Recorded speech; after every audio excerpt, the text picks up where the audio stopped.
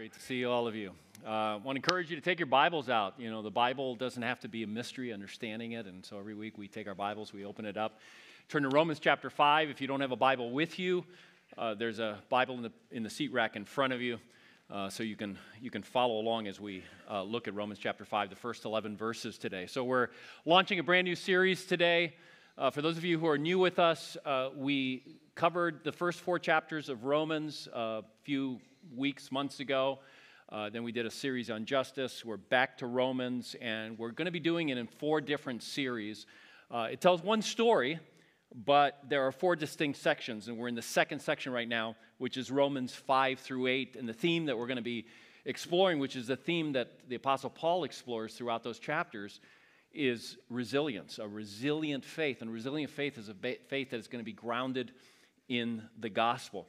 So some of you may remember back in 2014, there was a social media campaign that revolved around some girls in Nigeria who had been kidnapped by one of the terrorist groups there, Boko Haram. And so 276 girls had been kidnapped. They were all seniors in a school.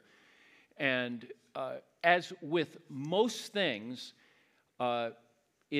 we move on to something else. And so I was a little surprised when I read an article just within the last week or so that talked about these gals and talked about the fact that about 100 of the 276 were released in 2016 and in 2017.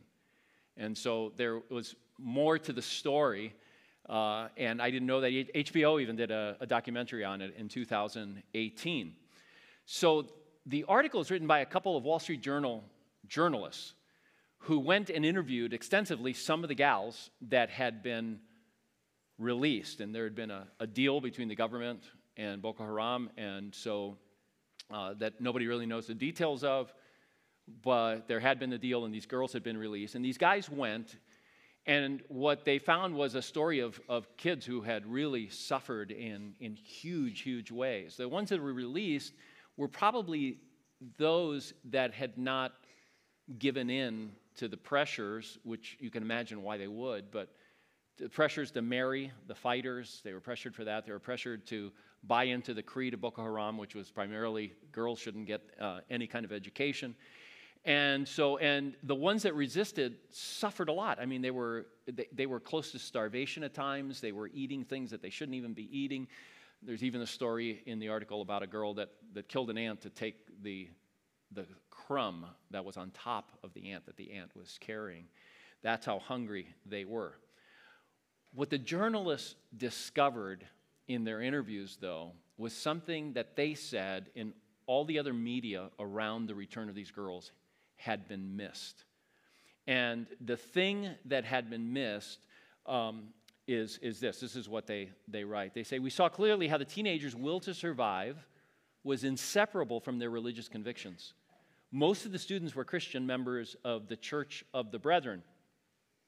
These young women had endured 3 years of captivity, deprivation, and pressure to convert. By holding on to their friendships and their faith, at the risk of beatings and torture, they whispered prayers together at night and memorized the book of Job from a smuggled Bible. Into secret diaries, they copied Luke 2 because they saw themselves in Mary's ordeal of giving birth to Jesus.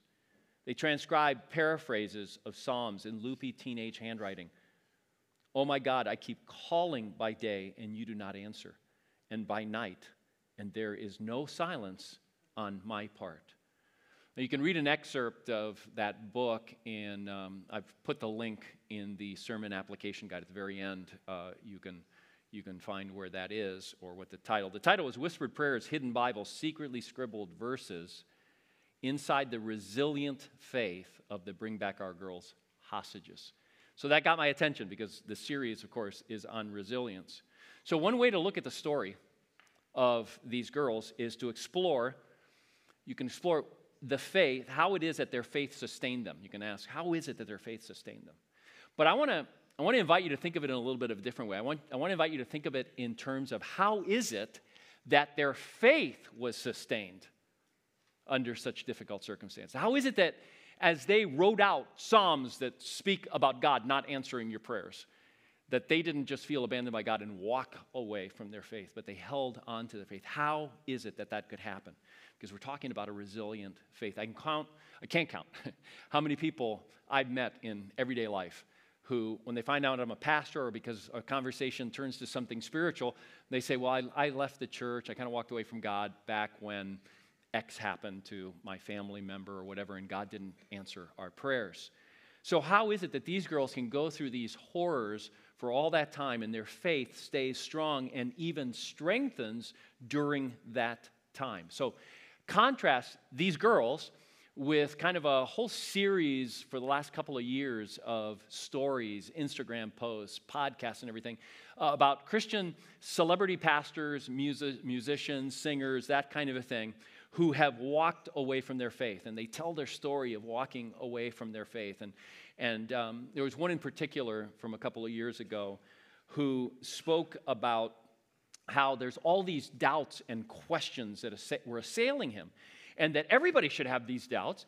And he says, nobody is talking about these things. Nobody's talking about these things. So, when I read it, I kind of was a little puzzled when he said that. But I was reading, David French was talking about it. He's a lawyer and a journalist. And he was talking about that particular story. And he tries to be really non-judgmental. And he says, I can't speak to this person in particular. But he kind of fails at it because you can tell he's fed up, and he probably wrote it on a day when he was feeling angry. So he says this. This you can see his frustration. He says, no one talks about preachers falling, a lack of miracles, alleged biblical contradictions, or the challenge of hell. You simply cannot grow up in an evangelical church without discussing many of these things incessantly. You have seen the same thing many times. This is what he says here. And again, this captures something that I want to talk about for a moment. He says, you see adults fall away in the face of pressures of the world, rationalizing their departure with words that ring true to everyone except Christians who know what the church is really like. And so maybe you've had this experience, because what happens in a lot of these stories, these deconversion stories, what oftentimes happens is the person who is deconverting and telling their story paints the church with these broad brushes. Now, maybe their experience, I don't want to doubt them, that their experience was bad with this church or with these Christians or whatever it was. I understand that. Those things happen, and they happen a lot. But they paint with these broad brushes that you look at it kind of along the ways that French talks about it there, and you go, I see glimpses of what you're talking about in me and in our church, but that is not really a fair or accurate representation of certainly the churches that I've been a part of and that many of the Christians that I know of have been a part of. So French goes on to offer what I think is really an important insight, and he uses a lot of big words, so I'll translate here in a moment. Some of these adults are retreating from faith, not because they're ignorant of what it teaches, or they lack necessary intellectual theological depth, but rather because the difficulty of holding on to doctrine that's countercultural grows too great. In other words, we believe things as Christians that the rest of the culture doesn't believe in, and the pressures are getting harder and harder to hold on to those beliefs. And he says, so he adds this, and this is the point that I want to get to. The failure of the church is not so much of teaching, that's what that means, but of fortification, of building the pure moral courage and resolve to live your faith in the face of cultural headwinds. So Jesus talked about this. Jesus tells a parable that many of you are familiar with.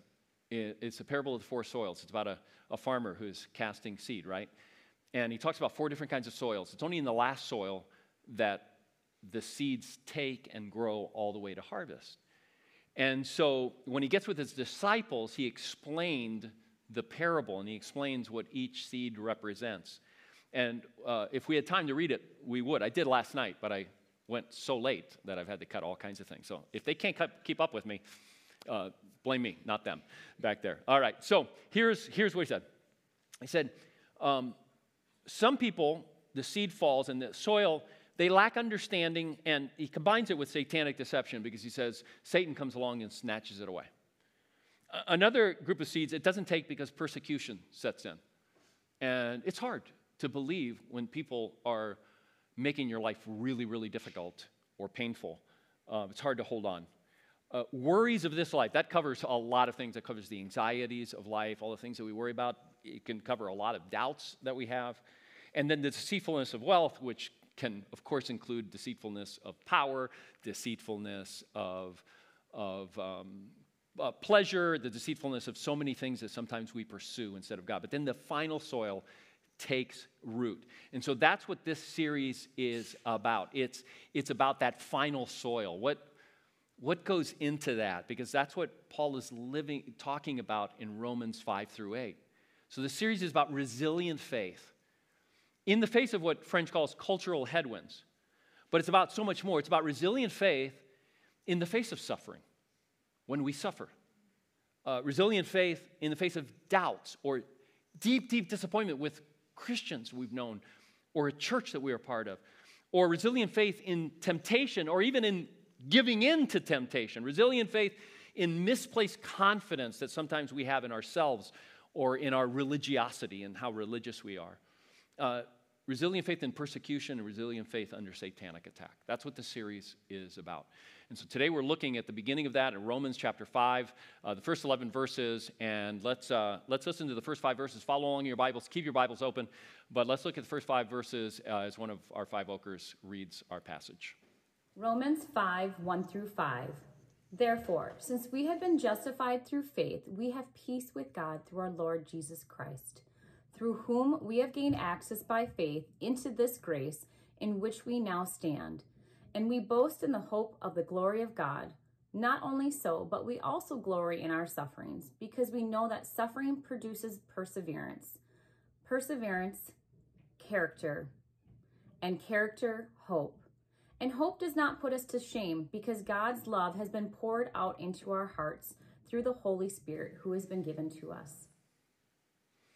All right, so in Romans 5, in a nutshell, Paul tells us that resilient faith, even in suffering, is a product of gospel hope. It's a product of gospel hope. I don't think most of us, I certainly don't think I do, have a real grasp on gospel hope. Sometimes we don't know what it means, and a lot of times we really don't have it. We just don't have it. And so we're gonna take a deep dive into gospel hope and then how to strengthen it in our lives. All right, so we're going to do that in 4 different ways. We're going to start by talking about the meaning of hope. And so in context like this, Romans 5, when the word hope shows up, it means something very, very, very different than the way we use the word hope in English. I'm not sure why we keep translating it that way, because it doesn't mean the same thing, but we do keep translating it that way. Really, what gospel hope in context like this means confident anticipation. We don't use that in that way in English. I want to give you a couple of illustrations, or an illustration that'll hopefully help you understand what it is that gospel hope means and how we use the word hope. So imagine that you have applied for your dream job. Okay, you've applied for your dream job, but you haven't gotten the job yet. Or you have talked to your parents and said, next year, can we go to Disney World? And your parents go, we'll think about it.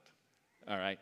So at that point, you're waiting to get the job. You maybe have even had an interview. Maybe you haven't even heard from them. Or you've talked to your parents and they've said, we're thinking about it. We'll see. At that point, you use the word hope in English. You say, I hope I get that job. Or, I hope we get to go to Disney World on vacation this next year. All right. That's how English works. If you are given the job, someone calls you and say, you have the job. It's your dream job. You are celebrating. And it's going to start September 1st. You don't use the word hope anymore. You say, I hope I get the job. No, you got the job, right? It's just a matter of starting the job. I hope. Okay? If your parents come and say, we bought the tickets. We're flying out on Delta, and we've got the hotel reservations, and we bought all the tickets for the parks. You don't, from that point on, say, well, I hope we go to Disney World. Your parents would go, we're going to Disney World. Now, of course, things can happen that would make it, impossible to go. But at that point, your parents are saying, no, it's going to happen. We're going to Disney World. It's planned. You don't use the word hope. What do you say? I can't wait. All right, I can't wait. English doesn't use the word hope to describe a feeling of anticipation of something that you fully know will happen, that you're confident will happen. It just doesn't use it that way. When the New Testament uses the word, it's not like our word. It would keep using the word hope after you got the job and before you start, after the tickets were bought and before you make it to Disney World. Hope is confident anticipation. It's like it's a done deal. It hasn't happened yet, but you are confident, you know it's going to happen. That is a huge difference. So when I talk about gospel hope giving us resilience to our faith, don't think of hope as something like, I kind of hope it happens, because that's not what it's talking about in Scripture. But it's more than confidence, too. It's more than just a confidence. It's also a feeling. It's an excitement. And I'll show you that in a second. So let's talk for a moment about the feeling of hope. There's an I can't wait quality with gospel hope. Not just confidence. It's that feeling as you're boarding the plane. You're not at Disney World yet, but you're boarding the plane to go. Okay, so there's that excitement. It's that feeling you're out shopping. It's going to be hopeful for anybody or, exciting, but you're out shopping for clothes for that job that you're going to, all right? It's all in, you're confident of it, it's anticipation of it, and there's just this excitement, but it hasn't happened yet. You're just preparing for it. And to capture that excitement, the Apostle Paul uses a word that it is going to seem very strange to you. This word threw me off on my sermon preparation. I could say that literally 2 days I was not able to write anything on my sermon. I kept running up against this and going, and part of it is, it happens when you're talking in conversation, it happens when you're reading the Bible. You have a preconceived notion of what that person is saying or what the Bible is saying. And it's like in stone, and you can't hear what it's actually saying. Or once it goes through, it doesn't compute. You go like, that doesn't make any sense at all. So the word that Paul uses is the word boast. All right, I'm like, that's just really weird until I really understood it. So, and what threw me off too is, I didn't know that word occurred in this passage. I'm pretty sure I memorized this passage when I was younger. And it didn't use the word boast. Really threw me off. So here's the deal. The NIV, this NIV that we use, uses the word boast. The English Standard Version and the old NIV that I grew up with and used well into my adulthood, well into my adulthood, until just a few years ago when we started using this one, uses the word rejoice. All right? So I can understand, rejoice in your suffering, which never means, or boast in your suffering doesn't mean, oh, yeah, wow, suffering. It's in the midst of suffering, I'm boasting. In the midst of suffering, I am rejoicing. All right? Rejoicing makes sense. Other passages talk about that. What in the world does boast mean? All right, so the New American Standard Version and the N.T. Wright translation use the word celebrate. I like that one a lot. The NASB, the old, some of you grew up on this one, the New American Standard Version, 1995 version uses the word exalt. I really like the word exalt, and I'll explain it why in a little bit. The NIV, this NIV, uses the word boast in verse 2, and in verse 3, the same word occurs, and it uses the word glory. Talk about creating some confusion. It's a legitimate thing to do when you're translating, but it threw me off as I'm looking at this in detail. So what in the world, what's going on here? What is Paul saying when he says boast? All right, so what Paul is saying is this, saying, having been made right with God, there is an I can't wait quality to what we're confidently anticipating and expecting. That's what he's trying to get through in this passage. And by using the word boast, he's making a point that this isn't just like an inner feeling I get. This is something that I express.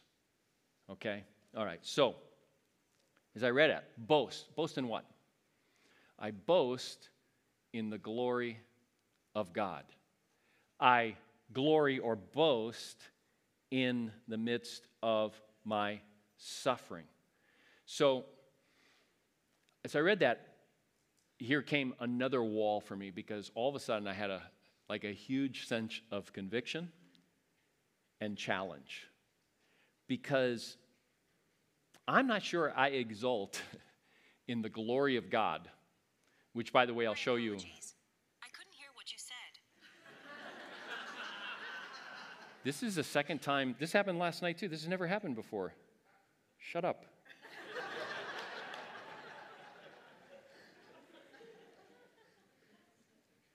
Try and turn off the internet. It won't go off. Okay. Just in case.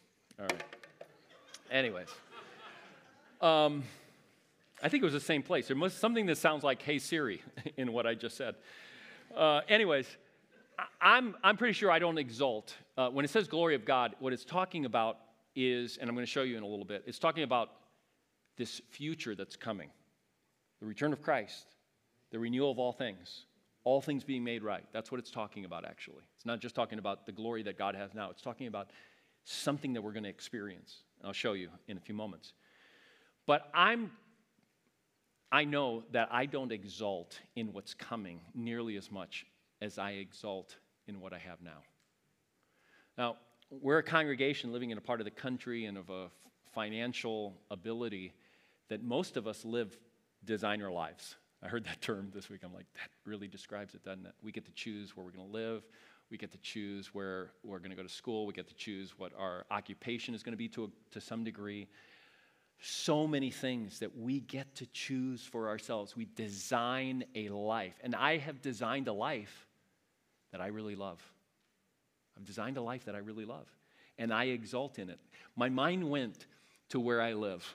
That's where my mind went when I realized boast in the glory of God. Do I do that?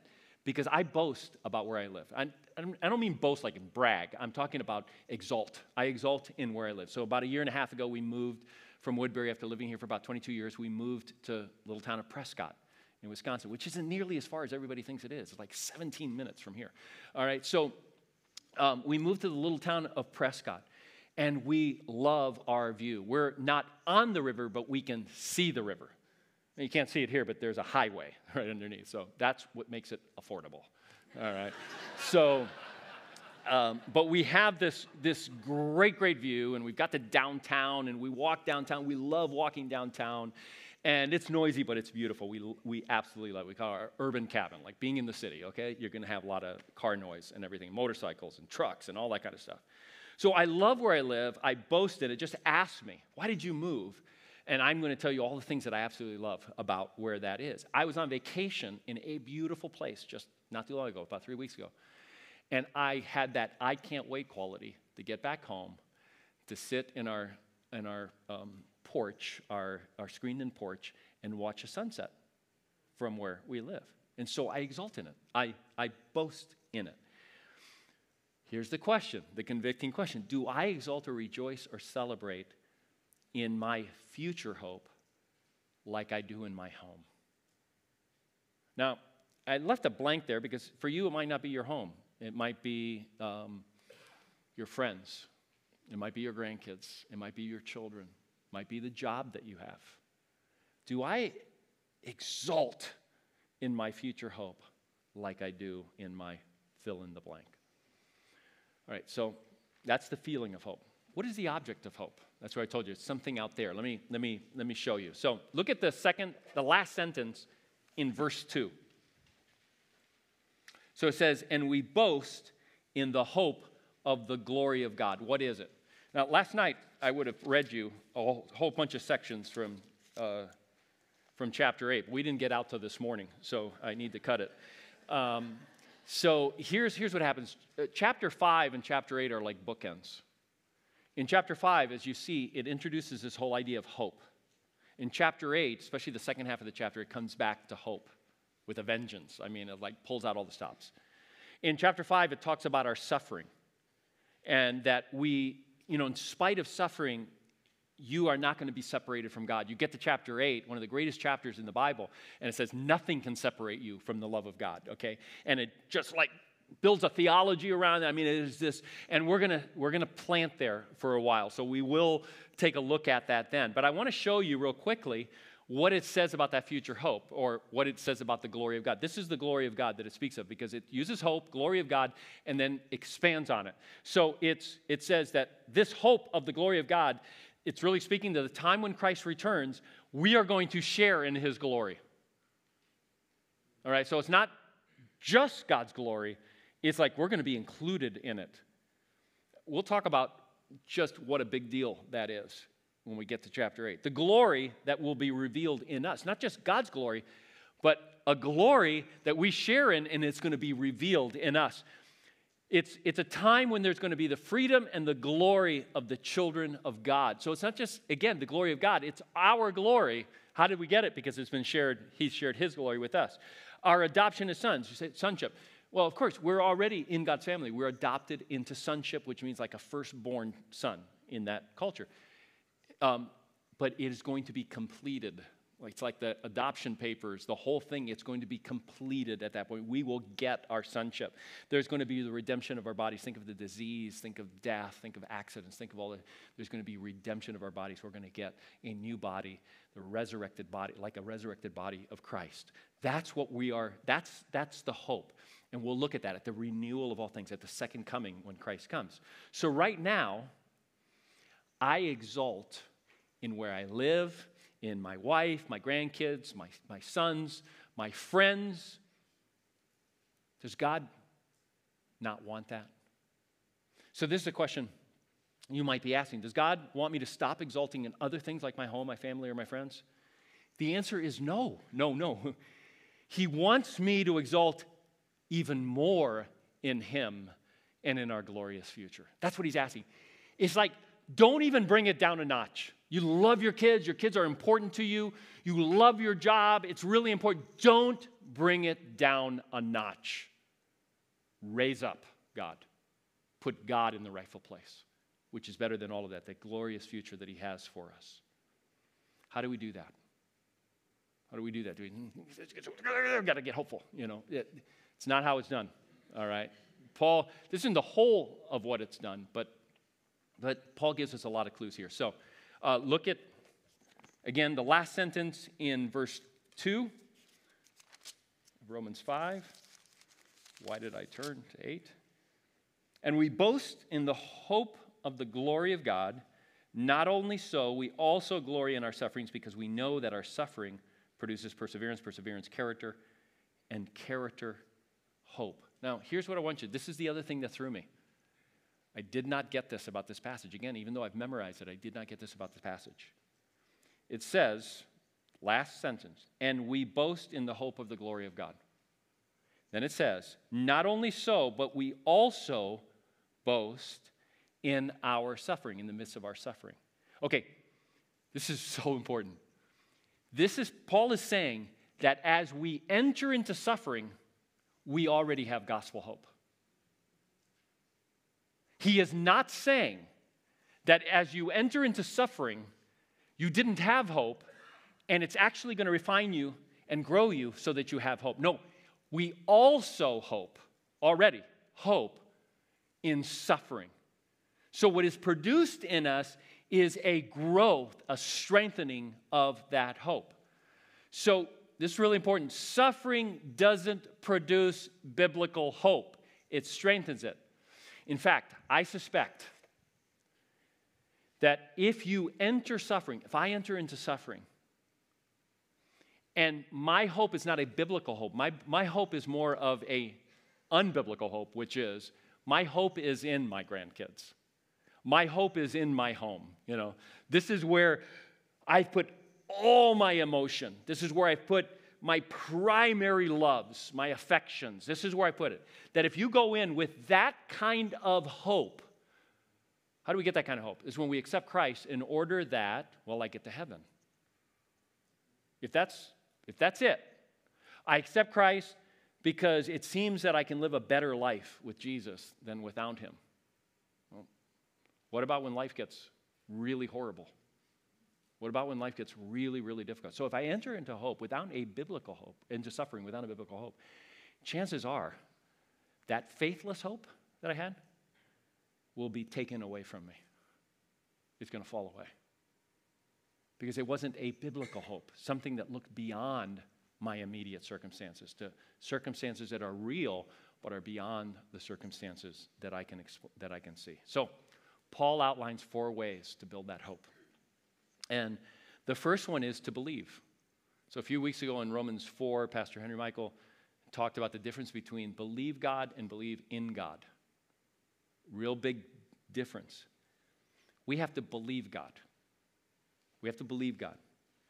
So, if you believe God when he says, we were his enemies, traitorous sinners, deserving of his wrath. Okay, that's Romans 1 through 3. Okay, Romans 1 through 3 makes the case, the Apostle Paul makes the case that, like, without Christ, you are lost. Your destiny is not a good destiny because you're a traitor to the King of the universe. And you've ruined his world and you've ruined your life and you don't bring honor to him. Okay? So if you believe God when he says that in his word, then being at peace with him, which is how this passage starts out, because we have been made right with God, justified, we now have peace with God. We're no longer his enemies, not at war with him. And we have gained access into his grace, which means we can have a relationship with him. Well, if you believe God, it should change everything, right? It's like, wow, I was over here and now I'm here. So biblical hope starts with believing God, believing what he says. And then God says, the hope that's out there, you have your hopes here. They're great. They're wonderful, okay? They're like a small glimpse of what is to come. They're a taste of what is to come. So if we believe God for that, then when we enter into suffering or anything else, temptation, whatever it is, our hope will stay strong. So we have to have this gut check. Do we believe God? Do we believe God? Second, we have to boast or exalt. Again, if you ask me, why did you move to Prescott? Some people think that's crazy. Why would you move, like the Packer country? I know, it's terrible. Why would you move to Prescott? Little town.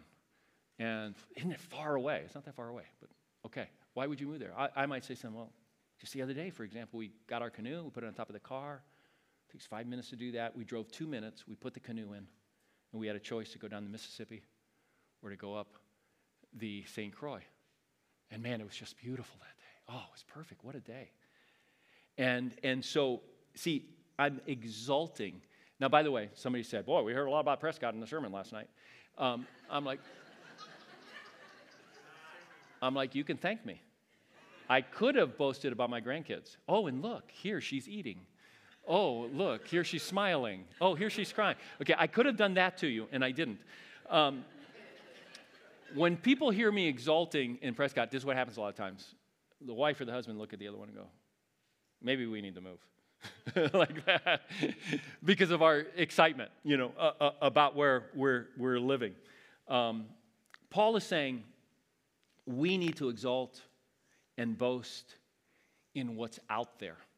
We need to exalt and boast in what's out there when Christ returns and everything is made right. What happens when we do that? What happens when we do that? Well, when we do that around people who don't have that same faith, people who don't know God personally, who haven't been made right with God through Christ, and we're boasting in the hope of the glory of God, there's something that happens in a lot of people. God is working in their lives, and they start thinking, maybe I have to look into this faith that you're talking about. I never really thought of it that way. When we're exalting and boasting, this is why I like the word exalt better than rejoicing. Rejoicing sounds like something like inside I'm feeling ooh-hoo-hoo. Exalting requires some expression.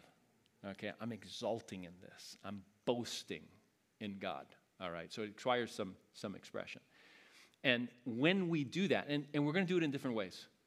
In the second service, at the end of the service, when I'm done with the benediction and I go out, there's a gal, many of you know her, and she goes, woohoo, Pastor Henry, way to go.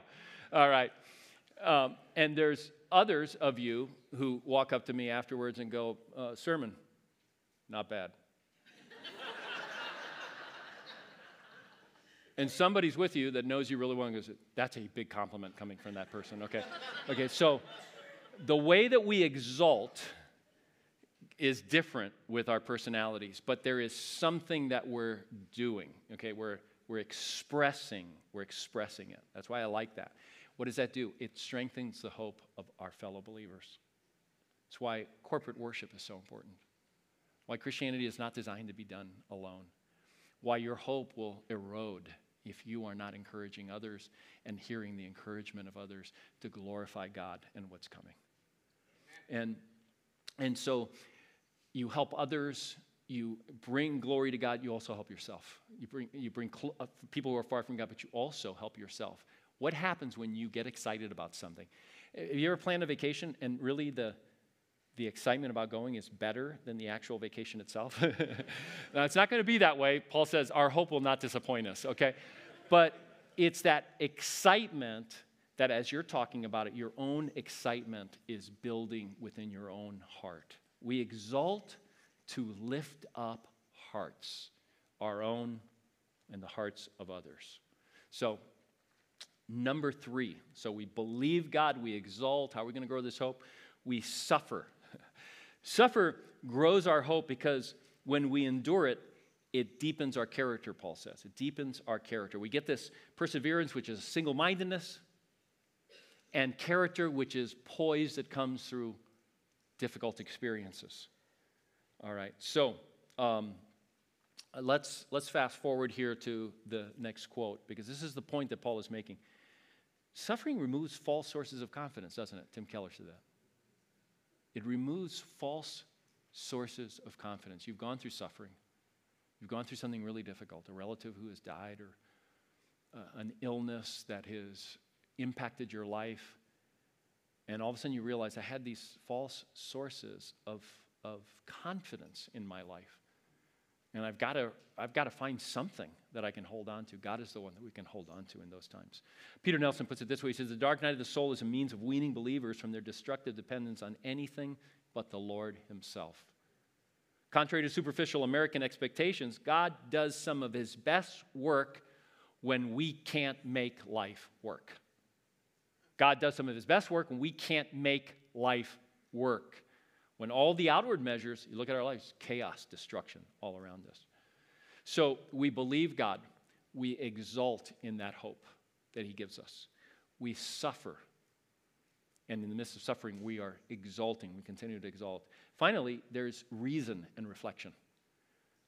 Hope is not automatic. It's not like you become a Christian and now, woo, inside, I'm just so excited. I can't wait for this thing to happen. It's not automatic.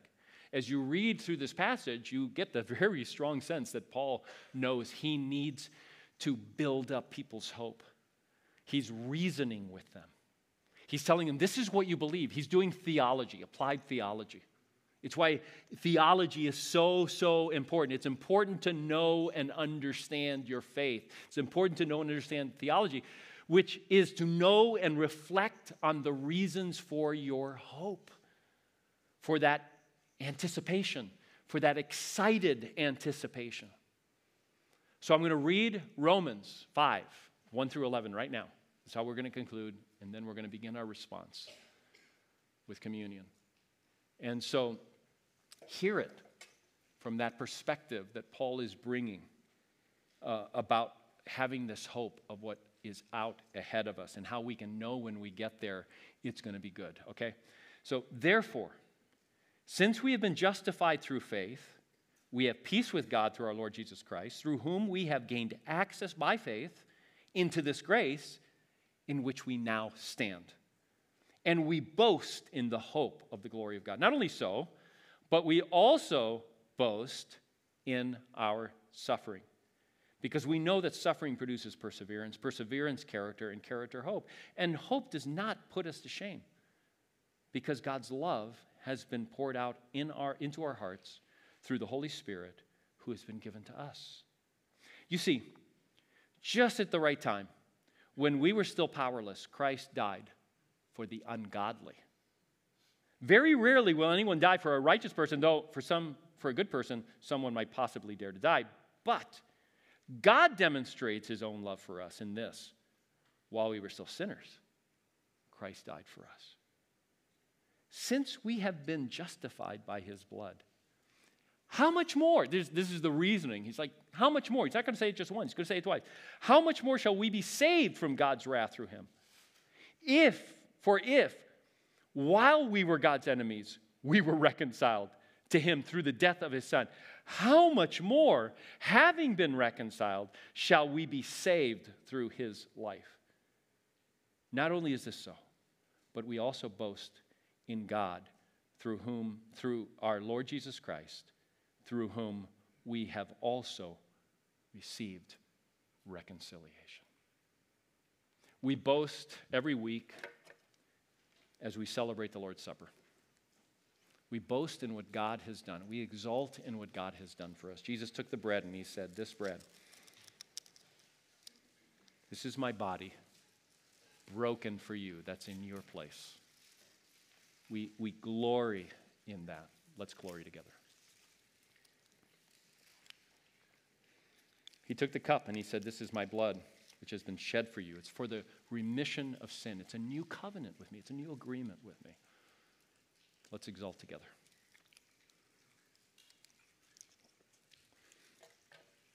Father, we thank you for all that you've given us that we can boast about. We have some more than others. We have things to boast about here on this earth that we love. But Father, something so much greater. Eternity in a new heaven and a new earth. Father, help us to hold on to that, to see it, to experience it more and more, to believe you when you say that we are now right with you and that we have a glorious future ahead, and that we can have that by faith. We pray this in Jesus' name.